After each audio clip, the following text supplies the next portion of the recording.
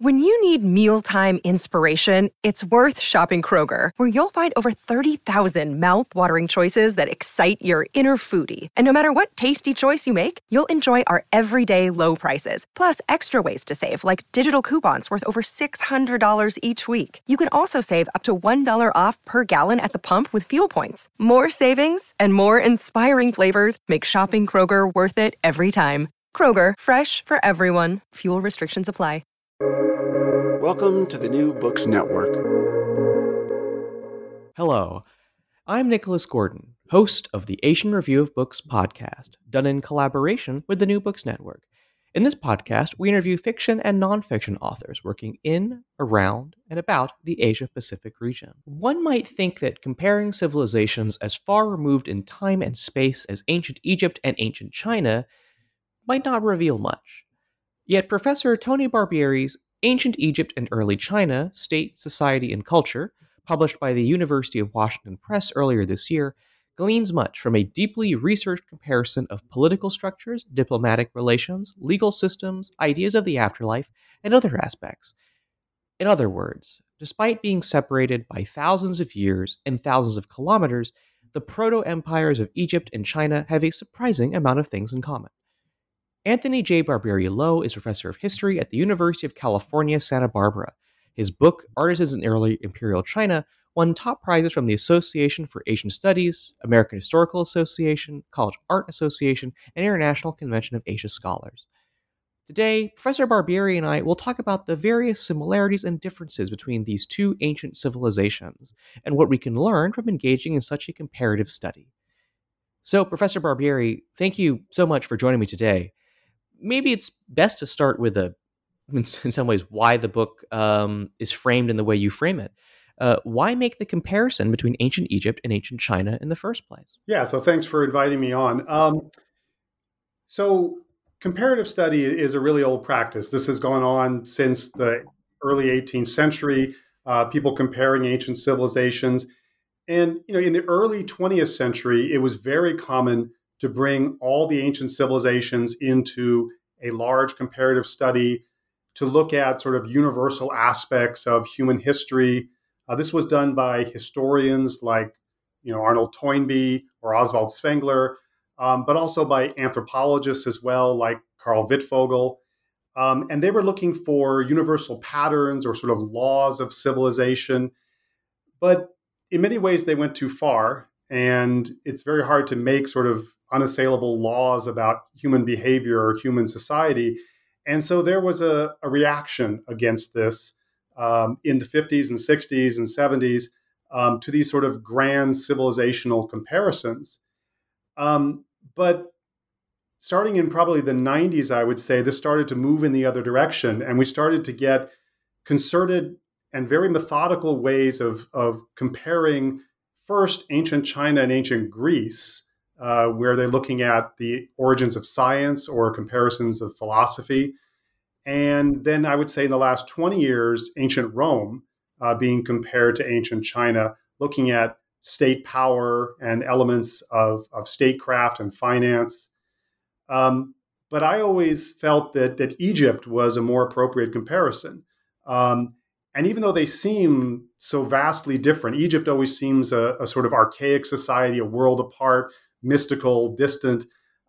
There's a lot of similarities, structural similarities between New Kingdom Egypt and early imperial China that I thought could really bring out some of what I call the flavor and texture of each.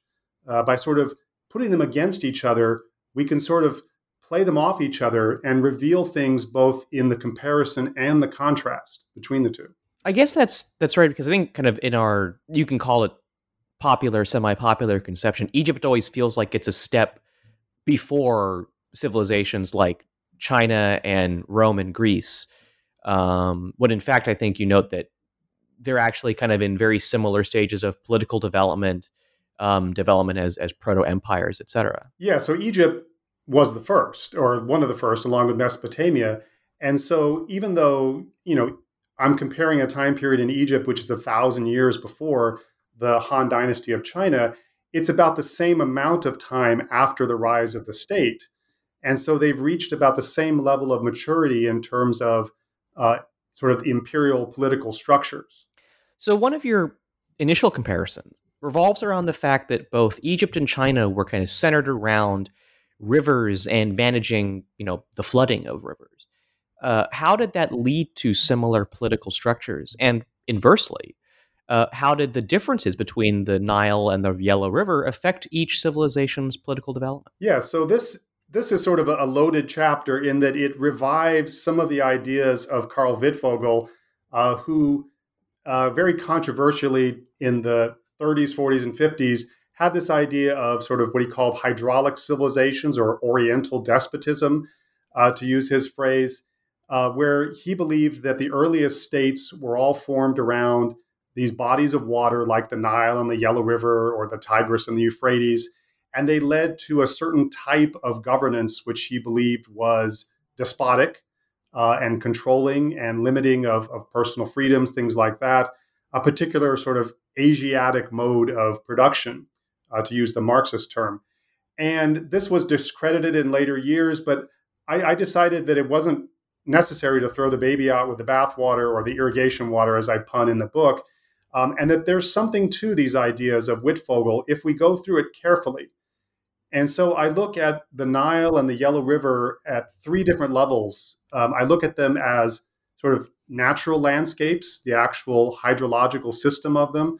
I look at them as political landscapes, how the politics arose based on these river systems, and then look at them as ritual landscapes and how the nature of the sacrifices or the deities of the river, the gods of the river, were basically in parallel with the nature of the river themselves. And what I found was that the two rivers are very different in the nature of their flooding. And this is where the crucial difference comes in. The Nile floods benignly and predictably 80 or 90% of the time. And it leads to a sort of benign governance where the gods of the river bring the flood each year, and it leads to great harvests. Whereas in China, the Yellow River is very unpredictable, droughts are very common, and the river floods disastrously, where it can kill millions of people in a matter of hours. In modern times, especially in the 20th century, this has happened. So that led to a sort of a different regime of sacrifice, of human sacrifice, of terror at the power of the river to end people's lives. But the similarity came in the nature of how the kings identified themselves with the river. In both societies, the king portrayed himself as the one who controlled the waters, as the one who brought the prosperity, who could keep back the flood in China or bring the flood in the case of Egypt. And so the pharaoh in Egypt and the king in China tied their political fortunes, their legitimation, to the flooding of the river. And this was, of course, a mixed blessing because when it worked well, people believed their ideology, they adhered to the dynasty. But when the river in Egypt stopped flooding or the river in China flooded disastrously, they lost faith in the divine legitimation of these kings, and the result being, regime change. Yeah, I was going to say, I mean, your book includes a map of how much the Yellow River has changed course over time. And it really is quite striking to see, I guess, as you would say, the kind of destructive power of the river as it would radically change course. Yeah, I think I refer to it as an untended garden hose. The last bit of the Yellow River has shifted dramatically many times, including during the Song Dynasty, where it led to massive problems and chaos, and in the 20th century, of course, during the war between the nationalists and the communists, where it was intentionally broken by the nationalist forces, leading to massive loss of life. So, this river has incredible power, but it also can be, of course, brought under control with enormous expense. To build these massive dikes that hold it back does lead to some stability, but it's a trap. It's a technological trap because it requires more and more input of labor and money to keep back the water by making the dikes higher and higher. And eventually they must fail. But when they fail, it will be catastrophic because of the height. They can be, 20, 30 feet above the surrounding countryside. So then, as your book continues, you start looking into some of the comparisons between China and Egypt's legal systems, also how they, let's say, conduct diplomacy with nearby states, nearby vassals. What did you uncover, both specifically in terms of interesting stories from both of these civilizations, but also from the comparison between them? Yeah, so for the chapter on empire and diplomacy, I was very interested in both of these situations because in each case, early imperial China and New Kingdom Egypt had sort of gone abroad. They had formed imperial territories beyond their normal cultural bounds. For Egypt, that was going into Palestine, Israel, Syria, and far into the south to where Sudan is now. And in the case of China, that was going far into the northwest, into what's now Xinjiang and areas like that. And in each case, they both ran into logistical limits. They couldn't administer those territories the way they administered their home territories. And so in both cases, they developed a system of client states or vassal states, which were maintained with these complex diplomatic mechanisms, including marriage diplomacy. And it's within the marriage diplomacy that I found the most interesting differences. In the Chinese case, the Chinese emperor married off his daughter, or someone who he said was his daughter. Usually it was from a collateral branch of the royal family, married these girls to foreign chieftains to form alliances, hoping that the child, the son of this union, would then give deference to him as his grandfather. In the Egyptian case, they refused to ever give their daughters to foreign kings, but instead they wanted the daughters of foreign kings to come into Egypt, where they would become part of the harem. And these other foreign kings wanted in exchange massive amounts of gold, which Egypt had in abundance. Right, and that sounds like a system that kind of reflects I guess you'd call it today the geopolitical situation of these two of these two proto empires. Yes, and there are some amazing documents that survive. So we wouldn't be able to reconstruct this system except for the fact that we have actual letters, diplomatic letters exchanged between the kings of Egypt and some of the states of the Near East, like Babylon and the Hittites, and in China between the Chinese emperor and the Xiongnu head, the Shanyu or Hanyu. And so we have some of these letters that actually survive. And so we can see that the diplomatic maneuvering was very similar. They referred to each other as brothers. They gave each other lavish gifts repeatedly. They married their daughters. And all of this was part of a sort of diplomatic dance that involved treaty negotiations and border disputes. But it was always framed under the sort of framework of family, because there was no such thing as international law or sort of international conventions. The only way that you could really frame this in the ancient world was as family. And so these were your brother states, you would call them.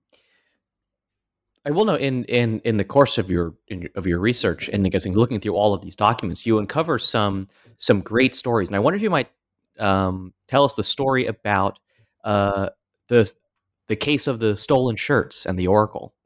Yeah, so in the chapter on legal cases, we're fortunate to have some legal cases that survive from both societies that narrate the plight of very common people who get ensnared in the legal system.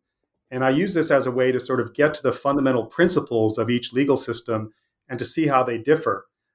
So when I look at ordinary robbery or ordinary theft, in the Chinese case, I look very quickly at an example of a guy who stole a cow and who gets tortured and convicted, but he also fingers his friend who wasn't involved, and they both appeal their case from prison, and the one person actually has an alibi, so he gets off. And I compare this to this laborer, this very lowly servant in Egypt, and he didn't have many possessions. Someone stole 2 of his shirts, and in the Egyptian village where he lived, there was a local court that was made up of the village elders. And you could go to that court and they would interrogate you and they'd probably beat you, even if you were the person that brought the accusation. and they would bring in other witnesses, or you had to bring them in yourself, and they would beat them too. Um, but for him, he didn't want to go to this court because I think he suspected that the person who stole his shirts was the daughter of the village chief, one of the chief foremen of the crew who would be on that tribunal. And so in Egypt, there was always a second way you could go. You could beseech the gods for an answer. You could go to the oracle of the god. And in this case, the god was a statue of a deified pharaoh who had died a century earlier. And he could go to this god, and the statue was carried by a bunch of priests, and he could ask him for an answer, and the god would bow at a certain point. But he even brought a sorcerer with him, and this sorcerer then named each of the houses in the village, and eventually the statue of the god held by the priest would dip forward saying, yes, that's who stole your shirts. And when they got to the daughter of the village elder, the statue dipped, and indeed it was said that she was the one who stole his shirts. And so this is the way he could sort of get at someone in power and get compensated without going through the standard court system. Now, in Egypt, the penalty for such a thing was just compensation. The person would have to reimburse you up to 3 times the value of the stolen goods. But there was no prison for this. There was no hard labor camp, no mutilating punishments. The system in China was much, much more rigorous. There were police catchers and thief catchers and police network all throughout the country. They were actively looking for criminals. If you committed a crime of this level, you would probably be fined 100 times the value, and you might be put into a labor camp for 3 to 5 years, where you would probably die of malnutrition and overwork. And so the Chinese system was very proactive in seeking out criminals for even the smallest crimes and filling their prison camps, which were used to build the Chinese empire in terms of city walls and the Great Wall and all these massive constructions were not built by slaves, but mostly by convicted criminals guilty of things like robbery and low-level assault. So in one chapter, you make a comparison between Akhenaten and Wang Mang, 2 politicians who took over during periods of imperial decay, tried radical changes to the status quo only to be toppled. Could you first explain kind of who these 2 people were, and then, of course, what you again learned from the comparison of their stories? Yeah, this is a case where I was challenged by a colleague. He said, "I dare you to compare Akhenaten to Wang Mang," because he doubted that this comparison would work. And so I took that as a challenge because Akhenaten, who was originally called Amenhotep IV, was one of the last pharaohs of the 18th dynasty of New Kingdom Egypt, when the empire was starting to crumble and had been beset by interest groups like the temple and the army and other groups that were sort of taking power away from the central imperial government. And Akhenaten has been known as a religious reformer. He is famous for the last 150 years. He's been known as this person who declared there was only one God, and all the other gods were not to be followed. It was only the disk of the sun god Aten, who would be worshipped. And he moved the capital, built a brand new capital, and took all the resources that used to belong to those temples and used it to build his new city. Now, Wang Mang was a cousin of one of the Han emperors, but he belonged to this sort of family that sort of married into the royal family. And he and his uncles had been prime ministers for generations, and they sort of ruled the country. Wang Mang went further than that, and he basically manufactured a consensus that he should take over from the Han dynasty. And he declared the Han dynasty over. They had lost the mandate of heaven, and he founded his new dynasty, literally the new dynasty, the Xin dynasty, in 9 AD, and attempted to completely reform politics and ritual based on what he thought was a return to the past, to the golden age. And they both failed. And they both failed after about the same amount of time.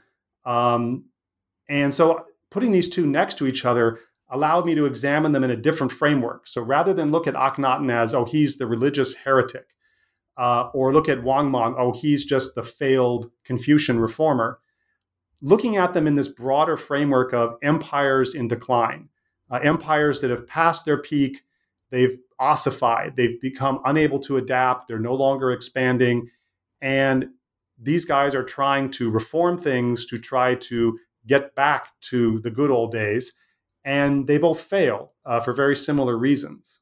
Now, I was going to note, I think, given my very, say, cursory knowledge of ancient Egyptian history, I remember my view of Akhenaten, kind of as a kid reading, I guess, pop history about Egypt, was that Akhenaten was the one who was nuts, the one who was basically set himself up as this new religion with him at the head with the one god, and he was, I think the popular view of him is that he was, I guess, semi crazy. But your book actually puts forward, I think, a different interpretation of his behavior in the context of, I guess, Egypt's decline. Right. So I'm teaching a class on Akhenaten actually in a couple of weeks. So Akhenaten is a fascinating figure. More has been written about him than anyone who lived before Julius Caesar, let's say.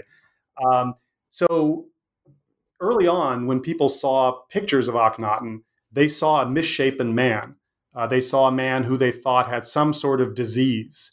Was it hydrocephalus? Was it Marfan syndrome or Froelich syndrome? Was he a hermaphrodite? And they thought that he was diseased in some way, and that only this could explain his insanity for throwing out the whole Egyptian religious system, for moving the capital to the middle of the desert. But these are all, of course, based on their interpretation of these statues that were found in the early 20th century, where his appearance is very distorted. But other statues of him look perfectly normal.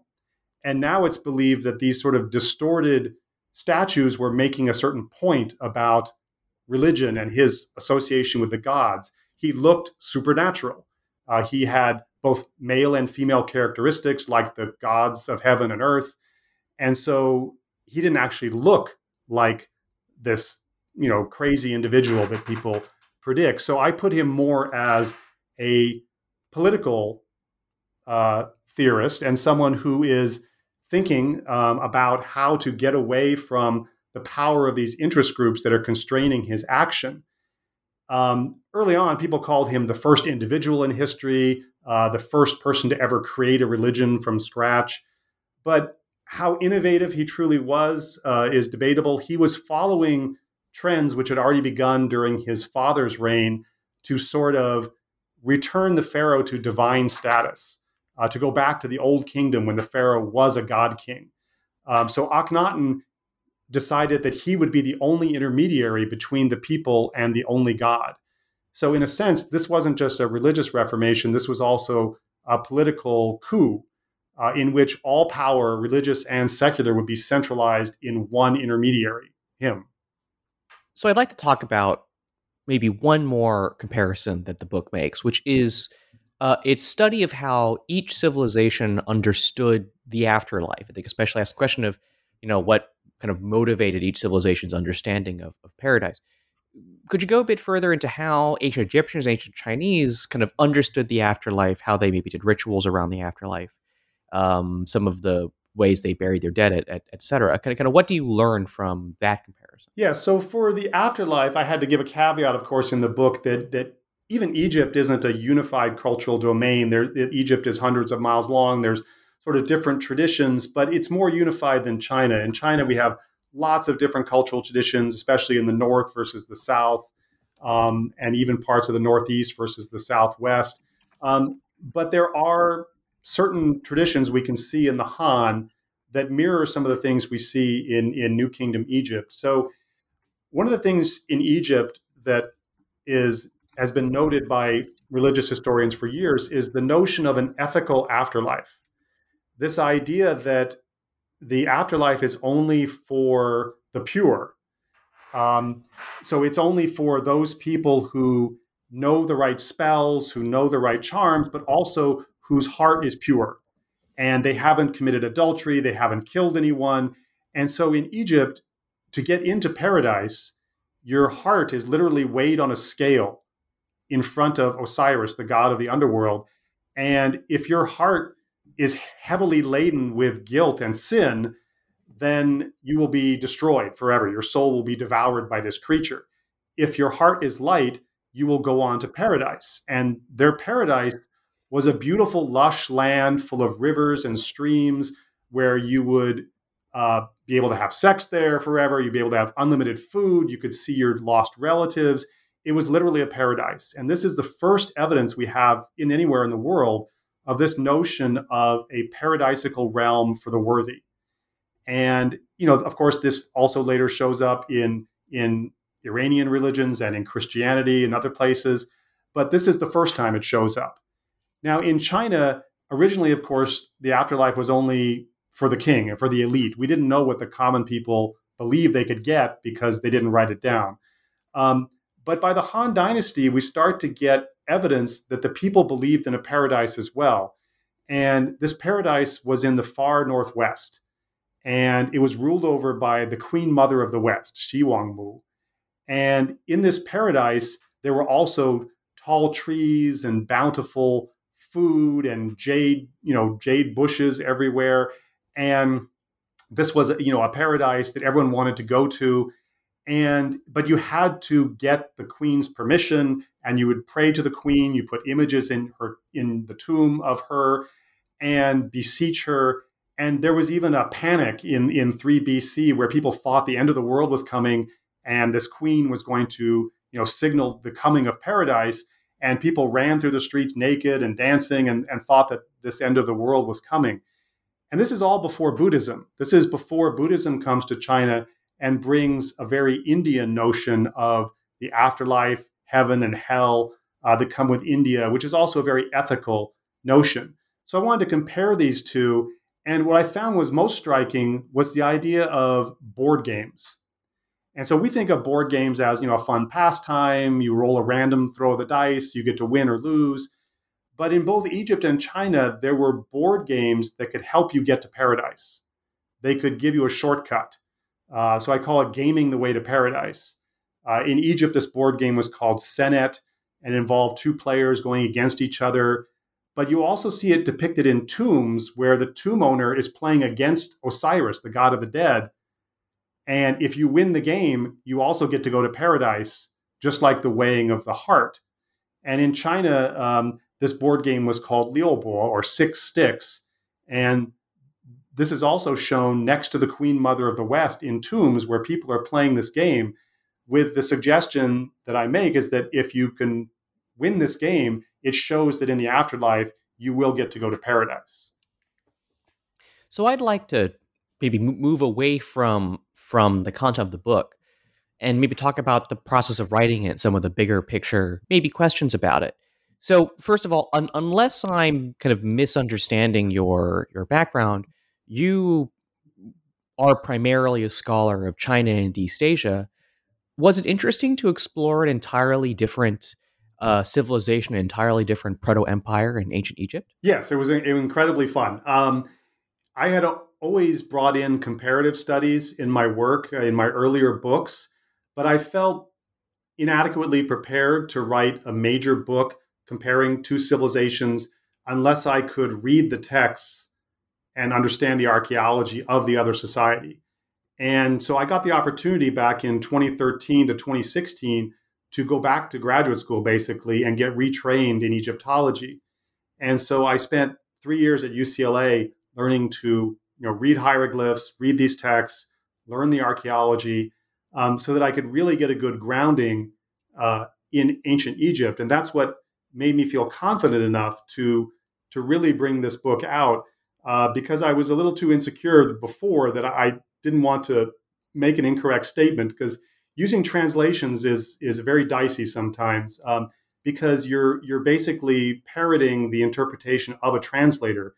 So I wanted to be able to go to these original legal cases, the original rituals about, let's say, the Nile, and I wanted to read these in these original texts so that I didn't fall into whatever interpretation the translator would bring in. And so, yeah, those 3 years were fantastic. I also got to go to Egypt and all the museums in Europe that had Egyptian collections and do research. And so that's what gave birth to this book. So you kind of get into this at the very first question I asked in this interview. But I think you note in the introduction to your book that people have in recent times kind of largely avoided this sort of kind of broad cross-regional, cross-temporal comparisons. But what do you think we gain kind of from a big picture standpoint from doing these kinds of comparative studies? One of the things we gain is taking our blinders off. When we just study ancient China or just study ancient Egypt, we start to fall into patterns where we think, oh, this is characteristically Chinese or this is characteristically Egypt. We become essentializing. And what this book allowed me to do was to see, okay, there are certain things that are not uniquely Chinese. These are structural similarities that all societies in a certain political evolutionary framework will come to these solutions. But then there are other things that are particular to China or to Egypt, and these arise out of cultural background in terms of marriage practices like the marriage diplomacy, or certain environmental factors like the Nile and the Yellow River. And so I wanted to separate out what are the structural similarities that are common to all early empires like this, and what are the historical particularities that actually give us the flavor and texture of how they're different. So with that, thank you for listening to our interview with Anthony J. Barbieri-Low, author of Ancient Egypt and Early China, State, Society, and Culture. Professor Barbieri, I actually have one more question. Yeah. Where can people find your work, and what's next for you? Yeah, so this particular book, as well as all my other books, are available online as ebooks or regular books. My next book will be coming out very soon, actually, about 9 or 10 months from now, but it should be on order late this fall. And it's called The Many Lives of the First Emperor of China. And it is a book about Qin Shi Huang, the first emperor of Qin. And it looks at the first emperor through a variety of lenses, including archaeology, but also popular culture, movies, comics, video games, as well as traditional historical texts, and looks at the first emperor as sort of a blank ideological slate upon which, movie directors, historians, archaeologists can sort of write their own fears and fantasies about their own contemporary age. And so this book will be coming out next spring, and I hope to maybe talk to you again about it at that time. Well, it sounds very interesting, especially I want to learn more about how Qin Shi Huang is portrayed in video games, kind of what skills and characteristics they give him as a character. Yeah, it's very interesting. And I even compare video games and movies that are produced in the West versus those that are produced in China, and they have a very different narrative. So you can follow me, Nicholas Gordon, on Twitter at NickRIGordon. That's NickRIGordon. You can go to AsianReviewOfBooks.com to find other reviews, essays, interviews, and excerpts. Follow on Facebook or on Twitter at Book Reviews Asia. That's reviews plural. And you can find countless other author interviews at the New Books Network at newbooksnetwork.com.